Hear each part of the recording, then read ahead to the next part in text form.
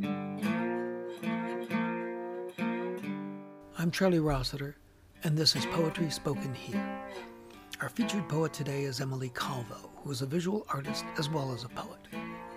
She has served on the board of directors for the Poetry Center of Chicago, and when the National Poetry Slam Championship came to Chicago, she served as marketing director and in that capacity designed an absolutely dynamite t-shirt for the event.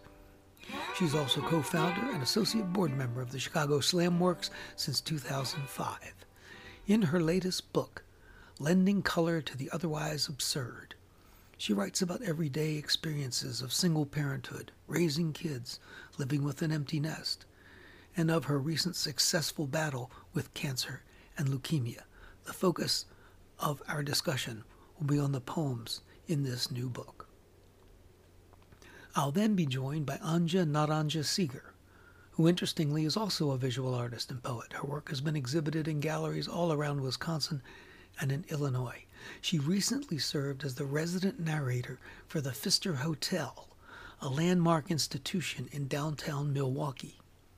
She also has a service called the Performance Writing Art Service, La Prosette, that has been featured on USA Today Online and MSN Hotmail News. During our discussion, we'll find out exactly what a performance writing art service is all about.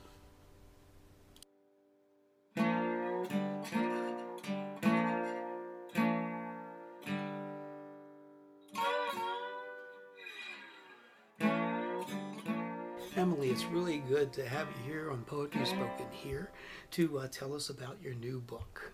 Well, it's great to be here, and thank you for inviting me. Yes, my new book is called Lending Color to the Otherwise Absurd. An interesting title. Thank you. Where exactly did that come from? It came from the shower, taking a shower, where all good ideas come from. And I had been mulling over my poetry book's title for quite a while, and I felt that really what encompassed it was that through artistic work, such as painting or writing or music, you really encounter a place where you need to color things with what is the mood of this, and how can I make it more positive so I can live with it. And so I think life is pretty absurd, and so many things happen that are plain ridiculous and absurd. So Lending Color was inviting people to see everyday absurdity in a better light to deal with it. As an artist, you're saying you can't just say it flat out. You've got to do something with it, with how you present it. Right. And that's where the color comes in. Yes. And because my work is both visual and verbal, the color is a very important part of my poetry and my paintings. Because I've noticed too that I reference color a lot in my poems. And I love color. I think it's really an important part of the way we perceive the world, and it helps to have an idea about the parts that make up an artistic project. I think Ferlinghetti would say almost the same thing, because he paints as well, and just is really into color, just the kind of thing you're saying. So, as things I said in the introduction, it's fairly obvious that you are a poet of everyday life, Yes. of ordinary experience, but you don't hesitate to face it when life gets extraordinary. And you want to tell us about how you got into writing about your diagnosis and illness? Sure. Yes, I've been writing for a really long time and performing and whatnot in the city, but I've been so much more often a promoter of other poets and an organizer and all the things that are in the background. Well, I had always thought I was going to do a collection of poetry, but because I had all these poems from all these years, and then in 2010 I was diagnosed with breast cancer, and it wasn't horrible. I say that because it could have been so much worse, and it was just stage 1 and they got it, and I had radiation, and it wasn't a big deal. in terms of what it could be. Yes. And then I went to, I was pretty much getting back to life, but I was really tired.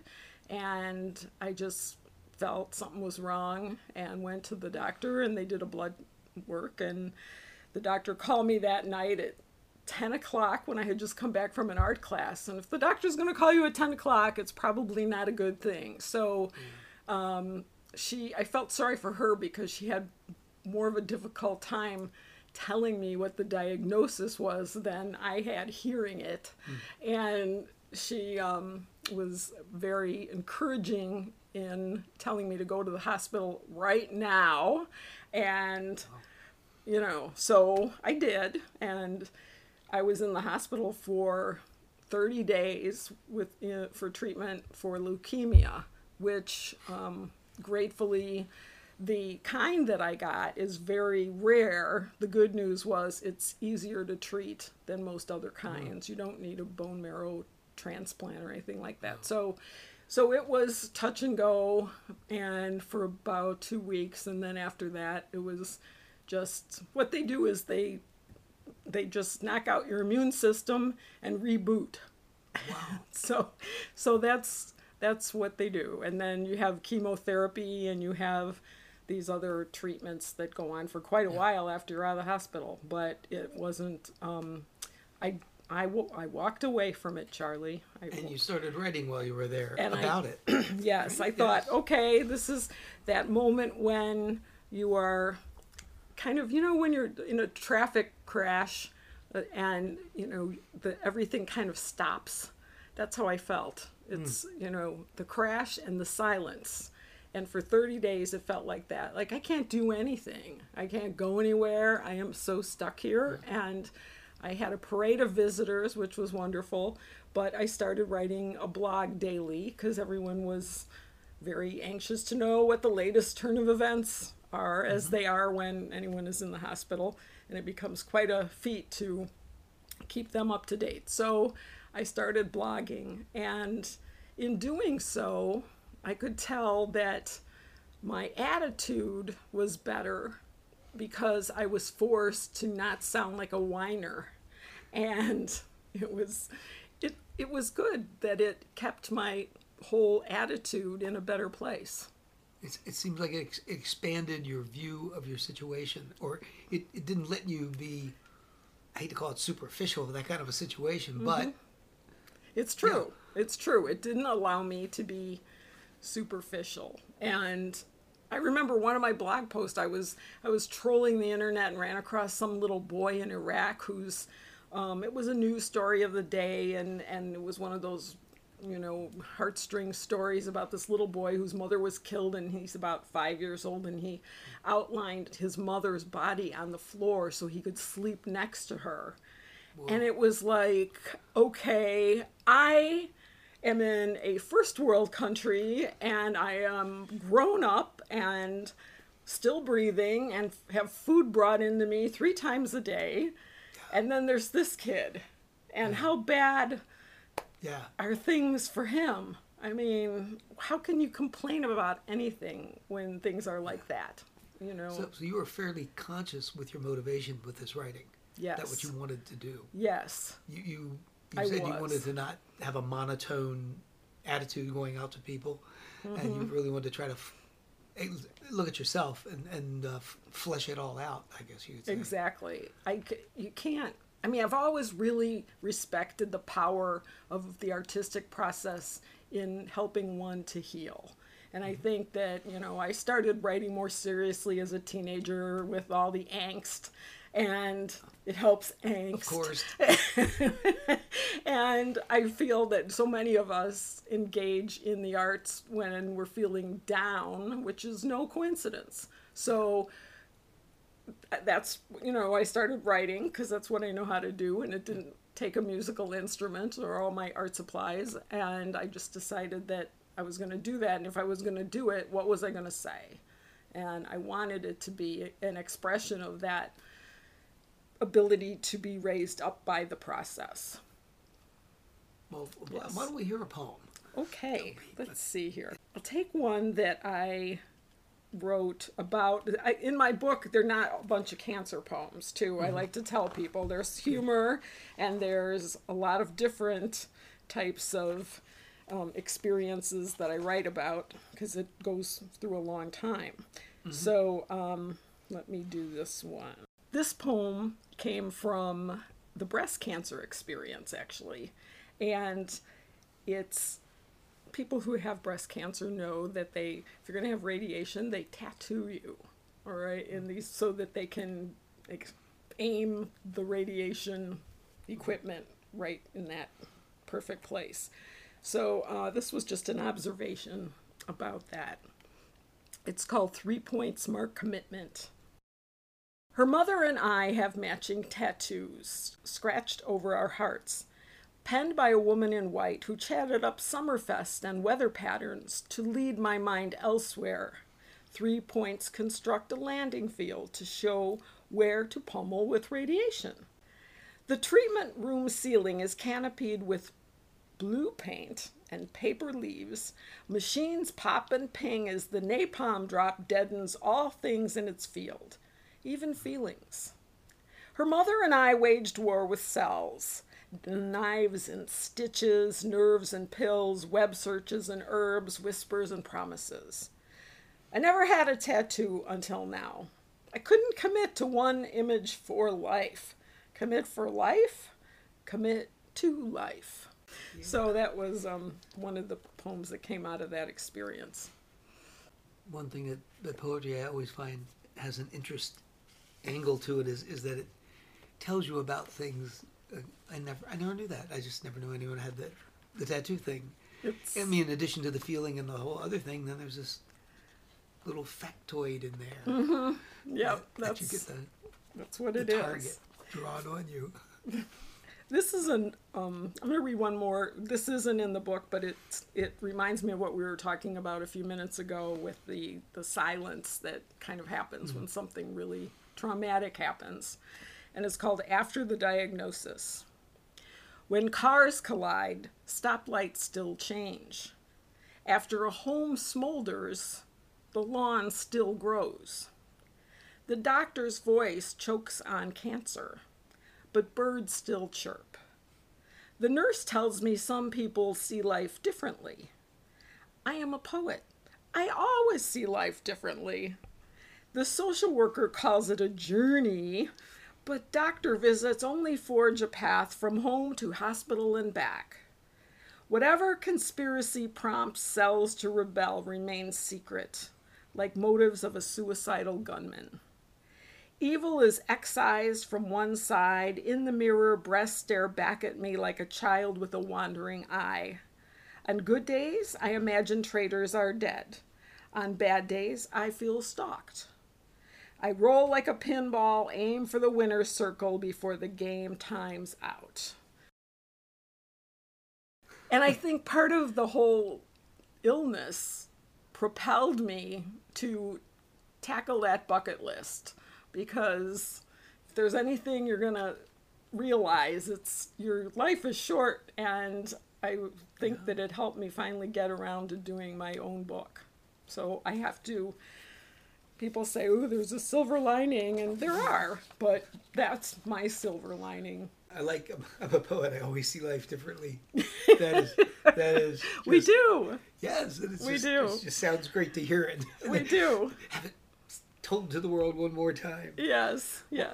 How about this? What do you tell people when you lead a workshop that has something to do with poetry or art, any like expressiveness and health or healing? I think it's important for people to understand. So many people aren't even in touch with how they feel. And I think people need permission to indulge in that. So often they think, oh, I can't talk about that, or nobody's going to care about that.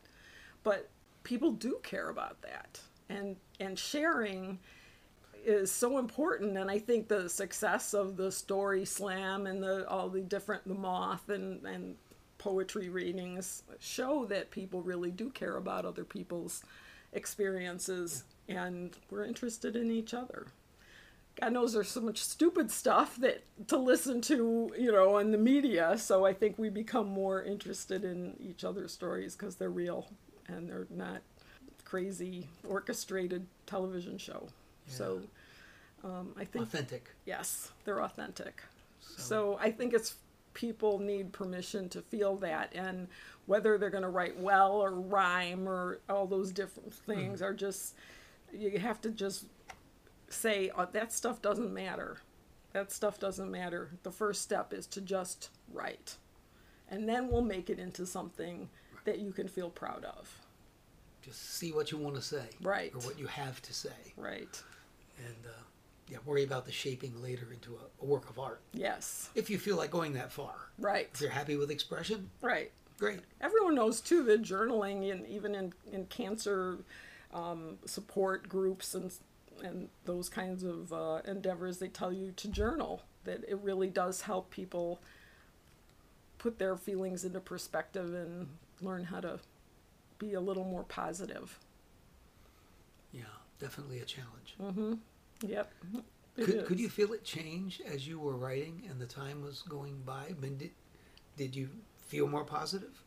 I think the only time I really felt negative, there were only about 2 days in there where I felt really like, this could be it. This could be it. And I was kind of strangely okay with that. I mean, I mean, if that's it, it's it. And there's nothing I can do about it, you know? And I have cultivated a very kind of a mystical, spiritual attitude about life, not connected necessarily to any religion, but I think there's something else, and I find that intriguing and not so much of a big scary thing. So there were like 2 days, like I said, where I thought, you know, this could be it. And they happened to be at the beginning of when I was in the hospital after a few days, because it is very tenuous in the first 10 days in this treatment process. And after you kind of go over the hump, it's just a matter of waiting for your system to click in and start making the kind of cells they're supposed to make. You know it's going to work. You know it's going to work. So, okay, right. out of the woods. And then you just have to wait for your immune system to come back. So I was out of the woods about in 2 weeks after that. But the odd thing is, too, I've always had a feeling throughout my whole life that something bad, health-wise, would happen to me in my 50s. And I was in my mid-50s, you know? And so I thought, if I can beat that, I will live to be 88. 88? 88 was good. It's good. That's good. You know, you get too crotchety after that. It's not it's not enough fun. So I was thinking about that. And when I had the whole breast cancer experience that I say wasn't really that bad, I just felt like, whoa, that wasn't really that bad. What else is going to happen? You know, I didn't really go there expecting anything else would happen. Yeah. But the whole leukemia thing made so much more sense to me in this, you know, kind of little feelings that I have about stuff. So I thought that was kind of, you know, it was funny and kind of affirming that, oh, yeah, something really bad's going to happen. So, but I felt like, I can get over this. I can do this most of the time, just except for those 2 days. So, yeah. And I did. Another poem? Yeah, let's have another poem. Okay, another poem. This is great. Okay, I'm going to read you a poem that has a painting with it, and it has a lot of wavy lines, or kind of like the It's like I'm at waving, the lake or something, at the beach or something. Just an abstract, and the poem is in that painting. And this is called Change. Ripples of change rattle with the consistency of breaths.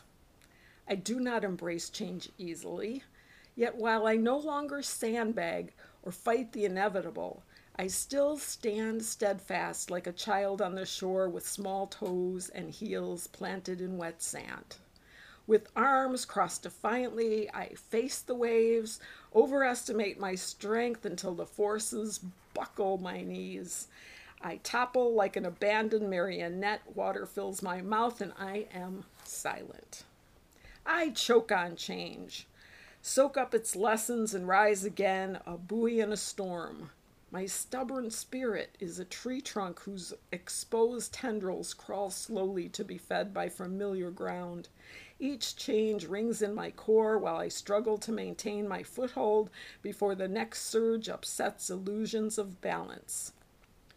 Some run from change, puffing and breathless, so often looking back, they blindly collide like pinballs, noisy, chaotic, missing points, only to fall back into a pocket with others like themselves, and oblivious.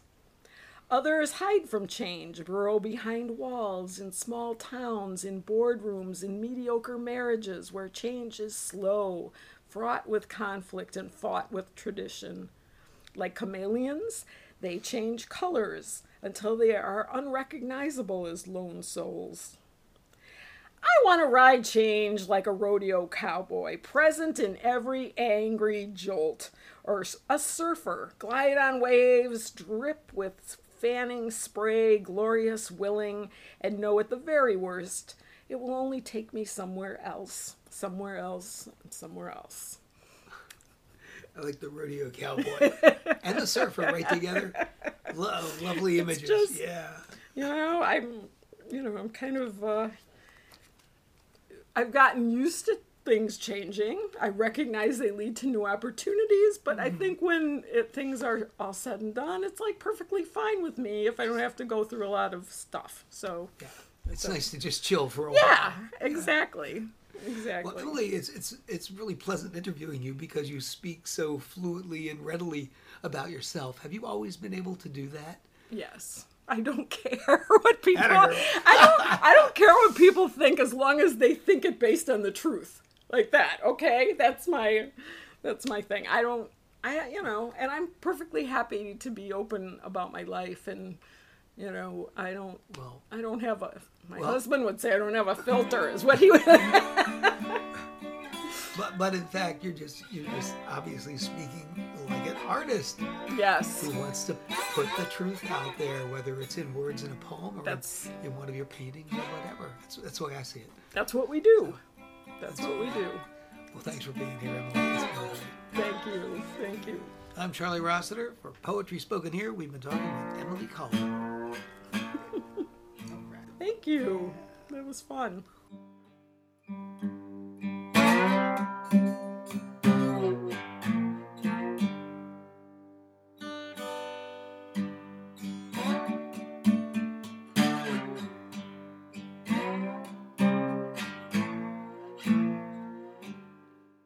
I'm joined now by Anja Naranja Seeger. Anja, it's great to have you here to talk to you, and I'm sure everyone would like to know what exactly is a performance writing art service. It's when I take my typewriter and I go out into public, and I am a writer for the people, and they can have me write whatever they want, and frequently, to kind of get the ball rolling, I'll present a theme for them to choose from, be it radio waves from space, or compliments, or set categories like love letters, insult letters, that sort of thing. Okay, well, you recently posted on Facebook some compliments that came out in an evening that had that as a focus. How did people just come up to you and you look at them and compliment them? Well, yeah, honestly, that was a bit of a flop. I made a sign that said custom flattery, and it was a really windy day, and I couldn't put my sign up because it would just fly down because it was like a block away from the lake. So I put that on the ground, and people didn't seem to see the sign so much, but I ended up drawing people's portraits. But I had a bunch of pre-made compliments that I gave to people, and so they didn't know what they were going to get, but it would be correct for them when they opened it up and they read it. So I made a bunch of those in advance, and that seemed to work pretty good.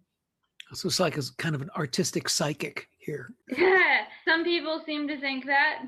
So how did you get started with this? This is not something that, I've seen before. Well, it was like extreme desperation, and I had $10 to my name, and I went outside and I just started telling people. I started singing, actually. I have a song. I can help you to express the feelings you normally repress. Poetry for sale, $5. And that was pretty much my my first experience busking out of desperation. And I really just loved the feeling of being out there in the public and serving people, because I get very lonely. I'm an extrovert, and I think writing is traditionally a very lonely art form because there isn't a lot of community interaction in the creative process. People obviously went for it. What kind of places have you been doing this? I mean, you do art fairs, I think, and I do weddings pretty frequently. A bride and a groom might have me come and do the guest book, so I'll be at the reception hall, and I'll have my typewriter out, and then I'll talk to each of the guests, like, how do you know the bride and the groom, and what would you like me to wish them? And then I type it up into a little poem, and the bride and groom gets to keep the poem. Sometimes I also do poetry, wedding favors for the guests. So it kind of depends on what the couple wants. Do you have some examples? Like, how about a couple of compliments? Sure, absolutely. Here's one. This is a pre-made. It could go to anyone. No one knows how to open a can of soup as good as you. Something in your wrist motion is so dancerly, suave. I can tell you've been doing this gesture for a long time. I'm impressed because, to my taste, you do this really well spontaneously. It's just really very cool. Do a couple more. Sure. There ain't an actor in the world who could possibly play you right in the movie version of This Day Right Here. Sometimes I wish you were my grandparent. I could really use your wise insights more in my life. How did you get so learned? Oh, this is one of my favorites. You are exceptional. As a gorilla hunting ants, as a woodchuck climbing a mulberry tree. Do you happen to have an insult handy? Sure, I can pull one up. Oh, yeah. Okay. Let's see here. Just out of curiosity, to see when you're not being, upbeat and positive. Sure. Grumbling about something for someone else. Hey, dung spout. Did I make your piggish snout twitch at calling you dung spout? I hope so. Are you bored out of your weak as wet tissue mind? I hope so. Are you going to stub your toe later today? I hope so. You vex me so profound and so often that I have to unweave my eyebrows just to be able to see ahead of me again every time I hear your vocalization strain out. Yet another turdy request you're too sly to go administer yourself. Your ungrateful cheese grater. You're very funny. That's really good. Want to read something else? Sure. Oh, okay. I like this compliment a lot. I frequently find that your breath contains an aroma that smells like cinnamon, ginger, banana bread, peanut butter, and love. Whoa. Yeah. You can fall in love with somebody like that. That's beautiful. Well, thanks a lot. This has really been great. Charlie. Okay, yeah. I'm Charlie Rossiter. This is Poetry Spoken Here. We've been talking with Anja Anja Seeger about La Prosette, her performance writing art service. You can hear more from her on her weekly podcast on River West Radio called Anja Anja Asks.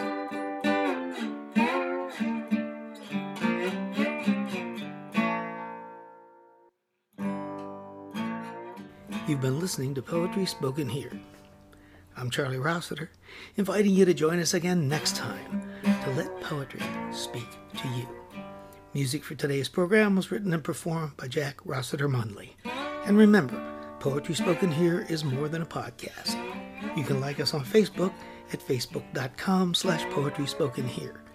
Follow us on Twitter at twitter.com/poetryspokenhere. For more about today's show and other Poetry Spoken Here podcasts, as well as our blog, just visit our website, poetryspokenhere.com. If you'd like to submit suggestions of poets or topics for future podcasts, you can send to our email address, poetryspokenhere@gmail.com.